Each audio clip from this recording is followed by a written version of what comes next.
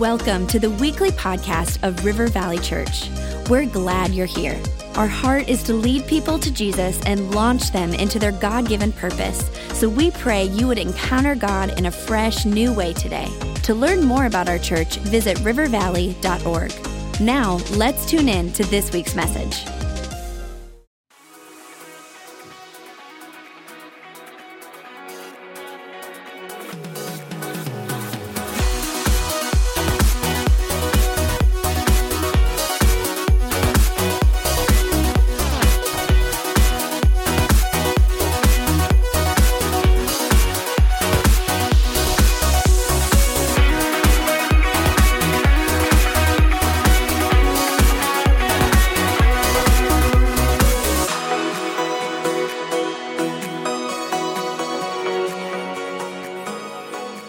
Every service, there's like 3 people like doing this. They're dancing to that song. So just a good vibes with that song. Well, this is the last week of our red letter questions.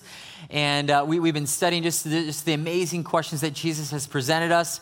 For some, you may be thinking, red letters. I get the questions of Jesus. I don't understand the red letters. A couple people have actually asked me about that. Very simply, if you're unaware of the red letter questions, it's very simply, in early 1900s, there is an editor that decided to say, hey, there are the words of Jesus in the Bible. He shed his blood for us. Wouldn't it be a great idea if we put the words of Jesus in red? So for some of you have a red letter edition Bible, and when you open it up and you see the actual words of Jesus, they're written in red. And so there it is for some that maybe you've been wondering, why is it red letter? There's the answer. I'll say this, if you don't have a Bible, we'd love to give you a Bible. And so please stop by our Welcome Center, grab a Bible. You need a Bible. For some, you're looking to go deeper. I encourage you, grab a study Bible. Get a good commentary study Bible. Go deeper with God's Word. Get some historical perspective, some commentary that helps the word come alive to you. So last week, Pastor Rob shared a question. Who do you say I am? Jesus was talking to his disciples. He asked the question, who do you say I am? Peter said, you are Messiah. You are the Son of God. Jesus said, you are right. And so we discovered last week that Jesus, again, foundationally speaking, he is the Son of God. He is the Savior. We believe who he says he was. And if you missed last week, please hop online. You can listen to that. But over the past 4 weeks, we've seen over 60 salvations from this campus alone. Can we celebrate that fact? Amen. Salvation is the greatest gift. It is the greatest miracle we can experience, and that is why we're here today, to help people get connected to Jesus in a life-changing way. So this week, I'm going to share a question that was posed to 2 blind men. It was very simply, do you believe? There's these 2 blind men approached Jesus for healing, and Jesus said, do you believe? And so as I share this, I'm going to let you know, I might slip and say 3 blind men, because all week long, 3 blind mice has been going through my mind as I've studied. And I'm like, Lord, get that out of my mind. Because all I see is 3 blind mice. And that's a horrible kid's song. If you remember the song, the farmer's wife cuts off the mice's tail. And it's scary, really. It's a horror song. Horrible. So if that slips out, 3 blind men, you know what I'm thinking in the moment. So we're going to unpack the story in just a little bit, but I want to give you some perspective, frame it real quick. Matthew chapter 4-9, Jesus is talking about healing. He is giving descriptions of healing, speaking about faith and the actual faith that is required to receive a miracle. So stories of healing, he's unpacking healing, speaking about faith. It's powerful. Chapters 8-9, Jesus tells of 8 miracle stories in a row. So throughout Scripture, there are 8 stories in a row. Right before we get to the healing of these 2 blind men, I thought about saying 3, but I didn't. Okay, there it is. And so he sets it up. Jesus is setting the story, setting up the scene for this story to be unpacked. So Matthew chapter 9, verse 27, it says this. When Jesus departed from there, 2 blind men followed him, crying out and saying, Son of David, have mercy on us. And when he had come into the house, the blind man came to him and Jesus said to them, do you believe that I am able to do this? They said to him, yes, Lord. Then he touched their eyes, saying, according to your faith, let it be to you. And their eyes were opened. Let's pray. Father God, I pray that in these moments that our eyes would be opened. God, that as we go to your word, God, as we unpack Scripture, Lord, as we allow your Holy Spirit to speak to us, Lord, I pray that our spiritual eyes would be opened. and that, God, your word would be illuminated, and that, God, the illumination of your word would bring fresh revelation and understanding of how we are to live. So, Father God, I pray that we would lean in spiritually, that, God, we would be asking questions in our spirit, God, even as we unpack the word, that, God, we'd be deciphering what is truth, God, for us for today. So, Lord, I thank you that you've positioned us, God, to receive this morning. Lord, God, I pray that you use me, God. Speak to me, God, as I share, and may there just be truth that comes in Jesus' name. Amen.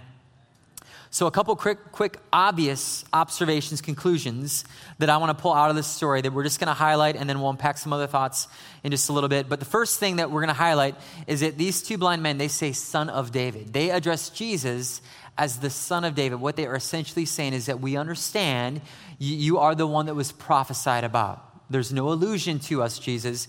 We can plainly see, not with our eyes, but with our hearts, because of the truth that's been presented, that you are the soon-coming Messiah. We understand that. So they're positioning Jesus in a place of authority, giving him a title, giving him a name. And so they're tipping off, we get it, you are Savior.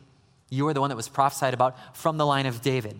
So the takeaway for us, a quick takeaway, again, we're just going to pull a couple of quick things out. We have to believe who Jesus says that he was. We have to believe it. That's why last week, laying down that foundation of who do you say I am, we have to believe that Jesus came to be our Lord and Savior, that he was the prophesied Messiah. We have to believe that. That is where faith starts and pivots from. It's from believing who Jesus was and is. The very next thing that goes on to be said, son of David, they say, have mercy on us. And when that was addressed in that moment, they're essentially saying, we are humbled by your goodness. We are very aware of our need, as you can see, Jesus. Would you heal us? To say have mercy on us was just a very humbling saying, I'm dependent upon you. Man, Jesus, we need you to do something to help us. Would you heal us? And so they are asking for their healing in that moment in a very reverent, humble way. So the takeaway for us is that we need to identify our need and humbly present it to Jesus. Now, that's a simple statement, but I think that's very hard in practice. It's easy to identify, I got this going on and this issue and this and that, and we got all these problems or issues, or I have this challenge in my life, but it is hard to humbly present it to Jesus. I think we want to fix it on our own. We want to try to figure out the solution and the outcome on our own. And we may give Jesus a glimpse of what the problem is, but we want to try to figure it out in our own strength. And Jesus wants us to humbly present it, give it all to him. He wants us to say, Jesus, here it is. Here's my need. I give it to you. Identify it, and I humbly present it to you. Last thing I'm going to touch on is Jesus asked very simply, do you believe that I am able to do this? Do you believe?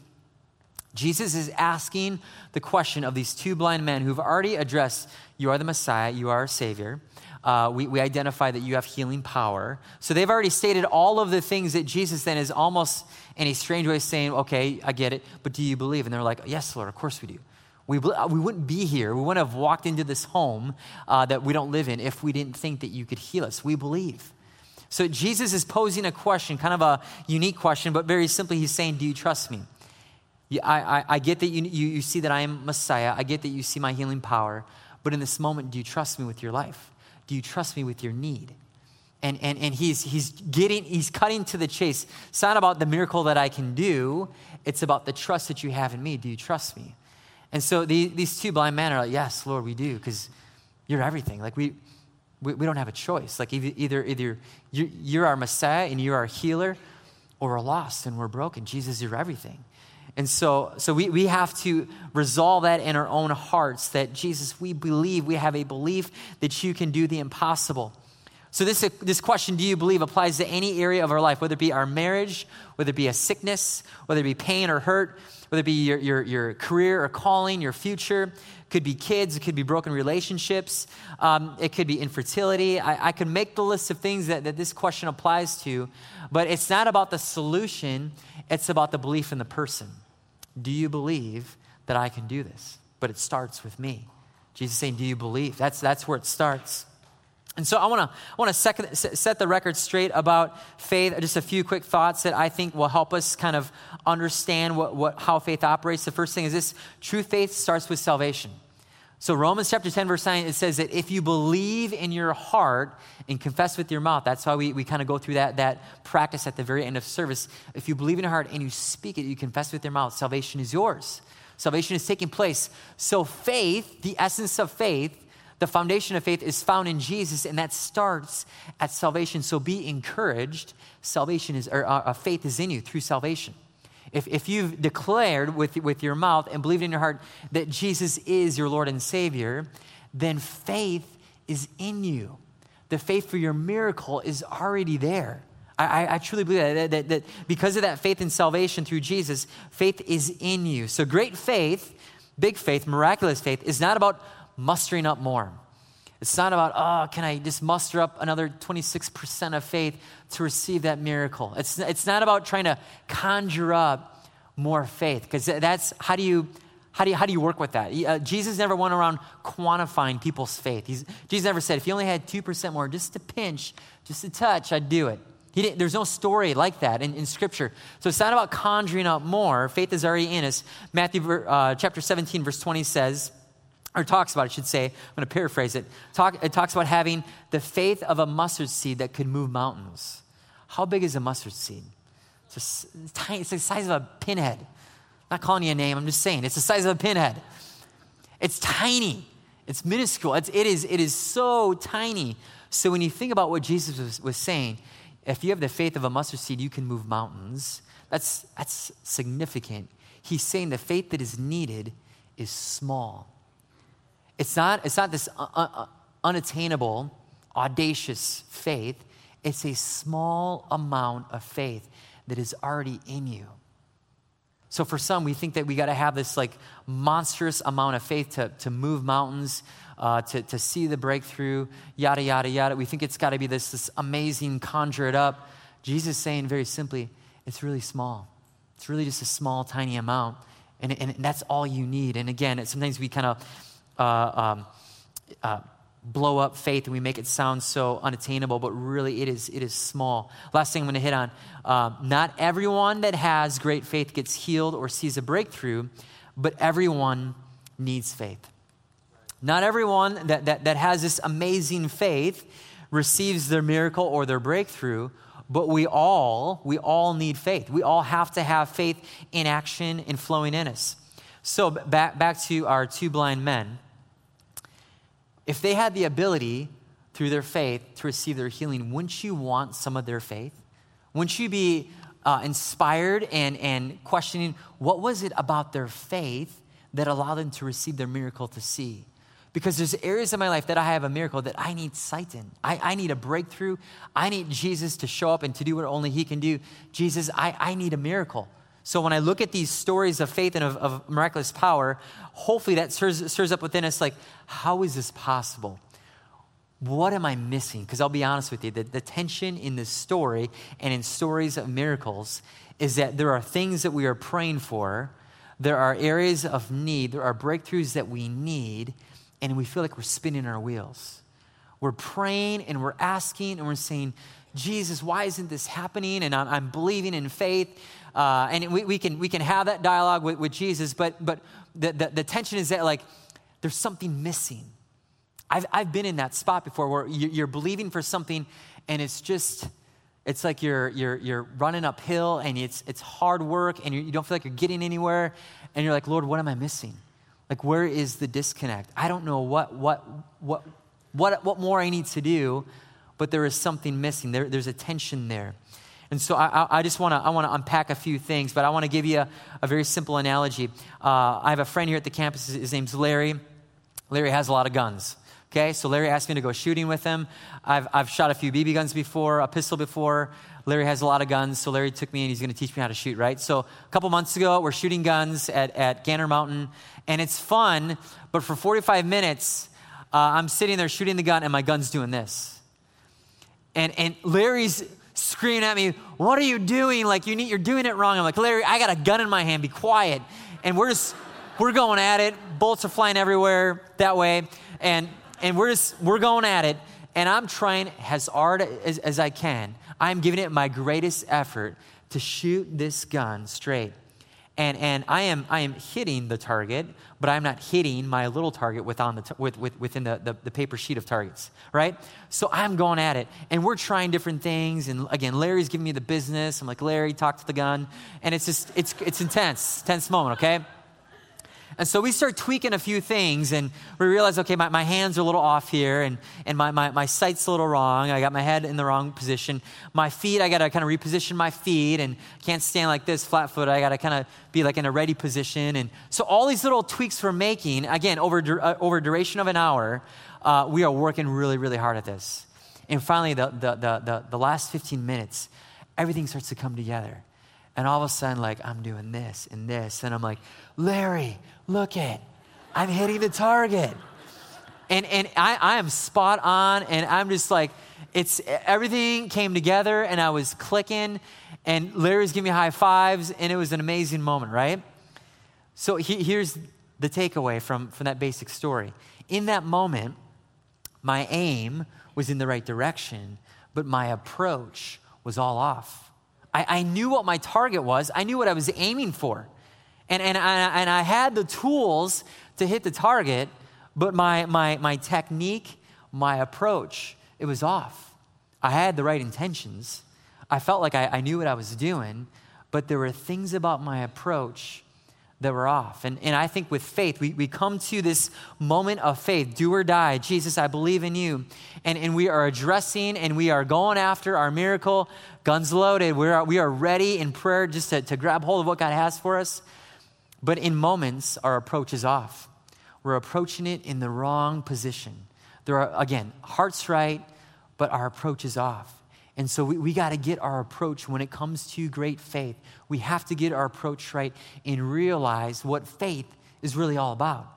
Because I think there's some misconceptions, some things that we miss when it comes to approaching our faith.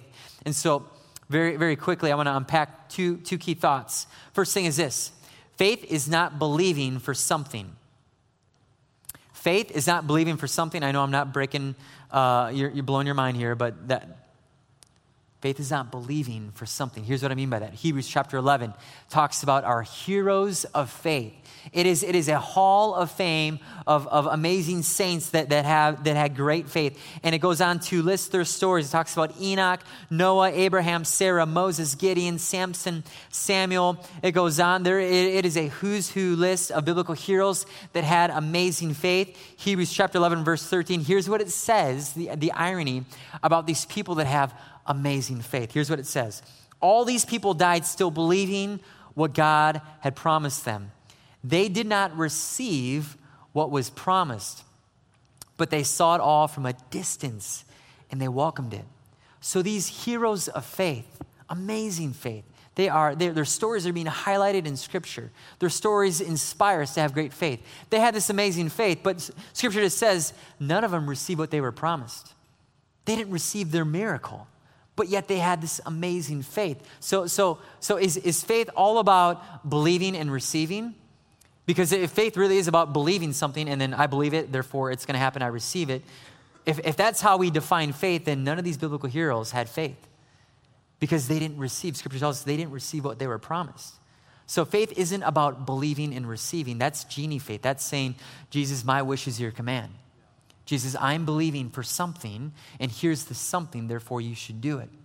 Jesus, I'm believing for something. That something is a pay raise because our finances are tight. So Jesus, I'm believing, here's the box, I'm believing for a pay raise. Jesus, do that something. I'm believing for it, now I want to receive it. Jesus, I'm believing that this relationship, whether it be my marriage, my friendship, my broken relationship with my brother, whatever it may be, my sibling, Jesus, I'm believing that you are going to heal it in the next 6 months, and I'm believing for a breakthrough conversation. Jesus, here's the something I'm believing in. Now, Jesus, go do it. We're saying, Jesus, I'm believing that my plan and my will should be done. We put Jesus in a box because we're believing in something. And again, that's not faith. Now, that may be an illusion of like, well, shouldn't that be? Like, yes, that could be the target, healing and restoration, maybe even illnesses or breakthrough, job, whatever. There are a multitude of things that we're believing for, but when we begin to define and tell Jesus how it should be played out, we are missing what faith is all about. Faith is not believing for something. Too many of us, we get disappointed because we're believing, having faith for something, and it doesn't work out like we believed it should. And we get bummed out because we had an expectation that Jesus was going to do what we were believing for. It was my plan and my will and my strategy, my outcome. And Jesus, why didn't it happen? Then we're spinning our wheels and spinning our wheels and spinning our wheels because it's not happening the way that we anticipated, the way that we thought it should happen. Here's what faith is. Faith is believing in someone. Faith is not believing in something. Faith is believing in someone. Here's what I mean by that. Think about the basic trust fall analogy. We've all been part of trust falls growing up, or maybe some of you have done it like a team building. That's always fun. Team building experience with your coworkers, trust fall. Oh, that's great. So if I pulled up a lucky participant this morning, put him on stage and said, here's the deal. We're going to do a trust fall from the stage. You can either have myself, Pastor Connor, Pastor Sam, or our executive pastor, Pastor Darren Poley, who is Italian and full of muscles. You can pick any four of us to catch you. Who are you going to pick? I would say, and I would say this is wise, 100% of you are going to pick the person with the biggest muscles. Therefore, Pastor Darren would be your selection. The Italian with the muscles is my selection for the trust fall. Because here's the deal. The something would be, I'm going to get caught. I'm believing that in that something, that something's going to catch me. When you put your faith in someone, the someone is Pastor Darren. He's got the muscles. He has the ability. He looks and he appears like he has the ability and the strength to catch me. Therefore, I'm not going to define how he's going to do it. Is it palms up, palms down, open arms, on the side? I'm not going to define how he's going to catch me. I simply believe that someone, Pastor Darren, has the ability and the strength to do it. I trust him. Not dissing Pastor Sam, Pastor Connor, Pastor Chris, but it's obvious. Pastor Darren has the ability to do it. So I know that's super simple, but a trust fall, trusting someone is about trusting that person and their ability. So Hebrews chapter 11, verse 1 tells us how faith works and really what it's about. And it's a very simple scripture that we've read a lot. I'm going to read it for you. It says this: now faith is the substance of things hoped for, the evidence of things not seen. Now faith is the substance of things hoped for, the evidence of things not seen. That is a basic scripture that makes complete sense, right? It's a little confusing. What is this scripture telling us? I mean, if this is if this scripture is telling us what faith is all about, what is it really saying? What's the substance? What's the evidence? Things not seen. I'm confused. Hebrews 11 verse 3 has a key word in it, and this word is substance. This word is used only 5 times throughout the New Testament, and in Hebrews chapter 11 verse 3 uses the same word that we find in Hebrews chapter 11 verse 1. And it tells us that Jesus is the very nature, which is substance of God. So Jesus becomes, according to Hebrews chapter 11, verse 13, Jesus becomes the very thing that we hope for. We're not hoping in something, we're hoping in someone, and that's it. And that someone is Jesus. We believe that Jesus has the power and the ability to do what only he can do, which is the miraculous. So we put all of our faith, all of our trust in someone, and that someone is Jesus. So faith is not defined by an outcome of a circumstance. It is decided by a belief in Jesus. Faith is not the absence of difficulty. It is the nearness of God through the difficulty.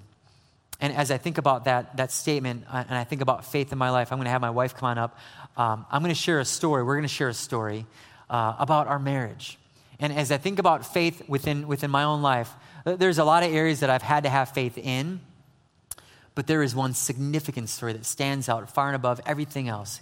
It is the moment in our 14 years of marriage that we have had to have faith and belief in Jesus like never before. And so we got married in 2002, and we met at North Central University in college, and she was 18, I was about 21, 22, 3.5 years older than she was, and we were young when we met, and she was 18, fresh at North Central, fresh at college, and her life, am I doing good so far? So far, okay, because I feel like you're really like listening. I am. Awesome, okay. Fact checking, yes, okay. So her life kind of became enveloped in my life. And so I had a plan for ministry. I had good friends. She kind of got enveloped into all of that, my friends and serving at churches and such. And so life was good, or so we thought. And fast forward to about 4 years, we planted a church with Pastor Darren Pulley, our executive pastor, right here in Red Oak Elementary. And we planted a church. And we knew it was what God wanted, but we were blind and oblivious to how hard church planting really was. And so we got into it, and it was hard work, yet we knew it was from the Lord. And so we put our hand on the plow. We were focused. Christmas of that year, hardest year of our marriage, hardest year of ministry.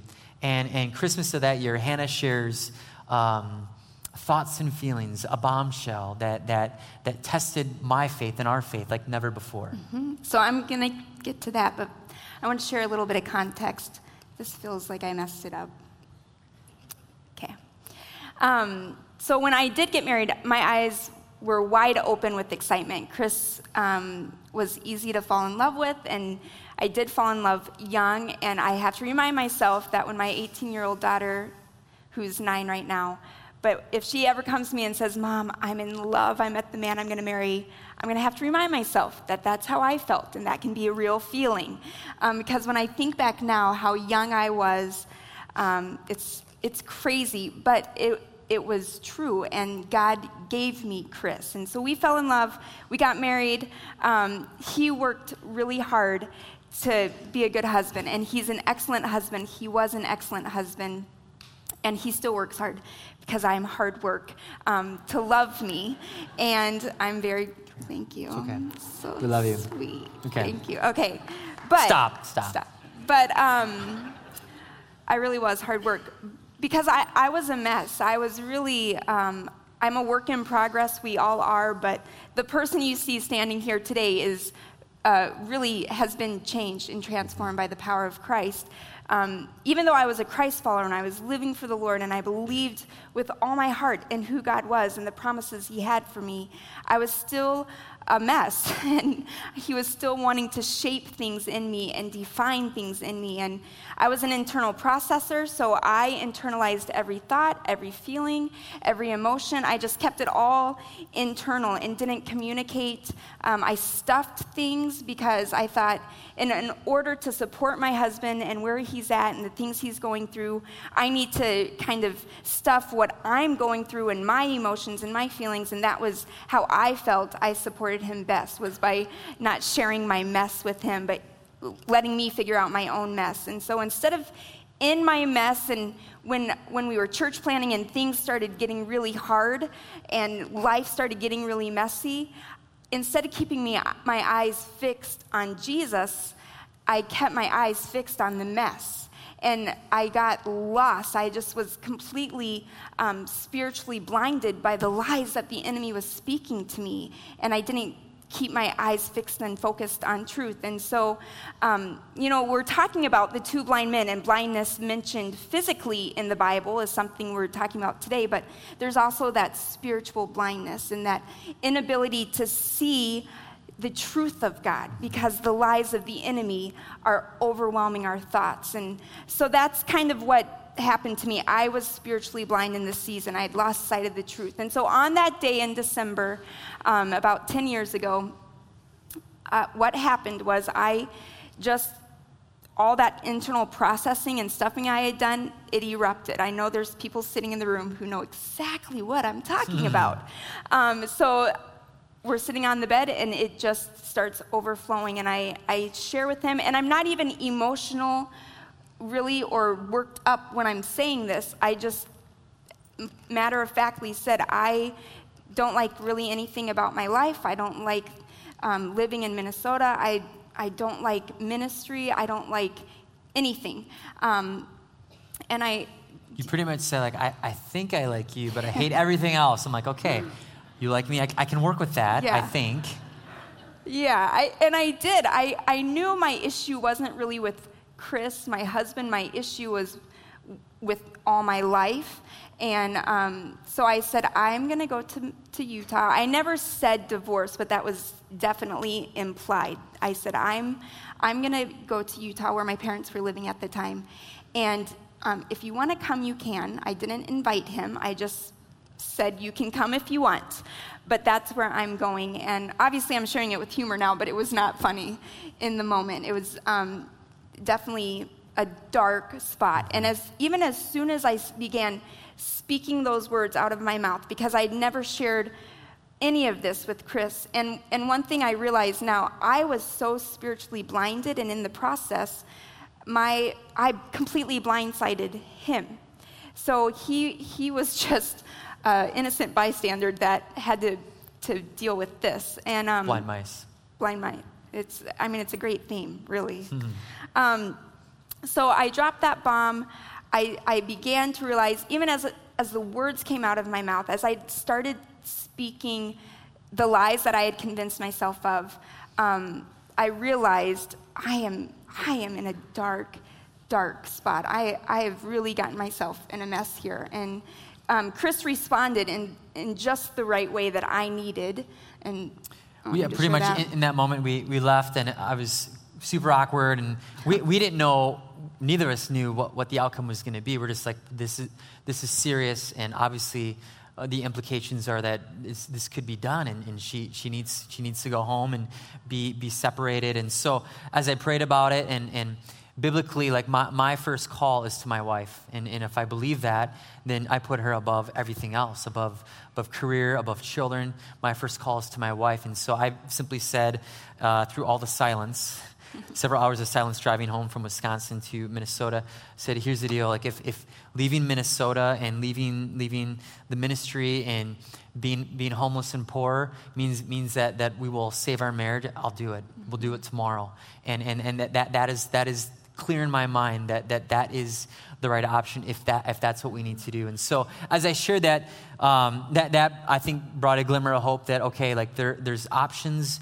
We can at least dialogue about what needs to change and move from there. Yeah, and some of that, as he shared that was the truth that I needed to hear, because some of the lies that I had begun to believe were not only that moving to Minnesota to come to school was a mistake, so then everything after that followed was a mistake, marrying Chris and doing this ministry. And those were the lies I was believing, that a long list of mistakes and regrets, and I wish I would have, and I wish I didn't, and that was the lie that I just kept believing. And so as soon as he spoke that truth, that ministry was not the most important thing, that we were the most important thing, and that what God wanted to do in us together was the most important thing, that softened my heart. That started to open up my eyes to see the truth. That truth is what pierced through the darkness so that I could see the truth of God's word. And because Romans 8:28 tells us God works all things together for the good of those who love him. And so maybe there were mistakes in my life. There were messes that I created because of my decisions that created this mess that I was now living in. But God worked it together. And not only did he work it together to bring a good thing, because by moving to Minnesota and meeting Chris and marrying Chris, we've produced something which I think is great. We've produced 4 beautiful children, 3 girls and a little boy at the end.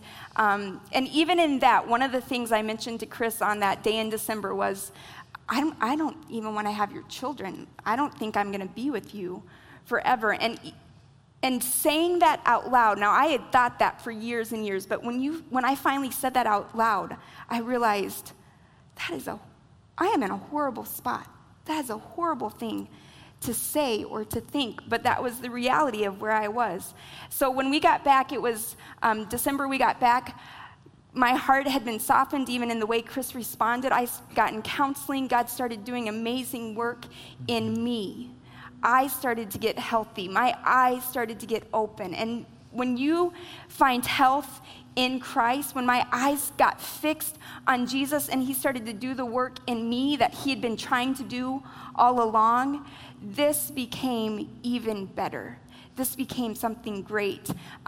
So fast forward a few months after we got back and I started getting healthy and my eyes were fixed on Jesus, and I was not planning on getting pregnant, but I found out in April that I was pregnant.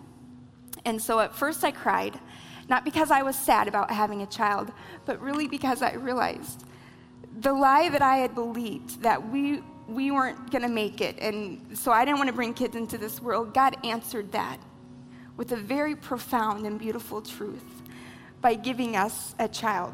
Not planned, but definitely on purpose. And Ava is now 9, and every time I look at her and every time I tell this story, I just am so reminded that God wants to answer every lie that the enemy throws our way. He wants our eyes to be fixed so completely and fully on him that when we look at him, we experience that saving grace of our Savior. Because when our eyes come off of our Savior, we're prone to that spiritual blindness. We're prone to not see the grace that Jesus is extending through every mess in our lives, but we see the mess. When our eyes are fixed on the mess, that's what we see. But when our eyes are fixed on Jesus, when our eyes are set fully on the truth, we see the grace that he gives us. And one thing I love about the story of the 2 blind men is that when they said, "Yes, Lord, we believe you can do this," and they were healed, do you know the first thing they saw was Jesus?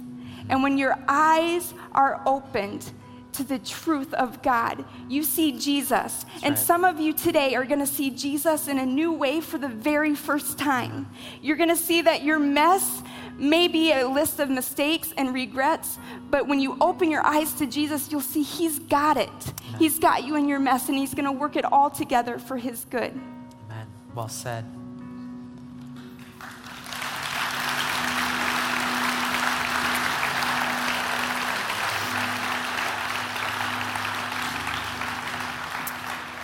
So in that moment for us, the voice of Jesus was loud and clear. It was very simply, do you believe? Do you believe that I can save this, that I can work with this, that I can make this right? And again, in that moment, we didn't have a definition of what Jesus should do.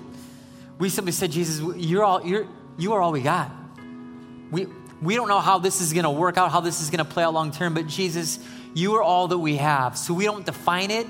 We don't have our eyes on something. We have our eyes on someone, and that someone is Jesus. And we trust you with our life, with everything. We're all in Jesus. And so that is how we address faith to our Savior. We come to Jesus and say, Jesus, we don't try to define how you're going to work out this marriage.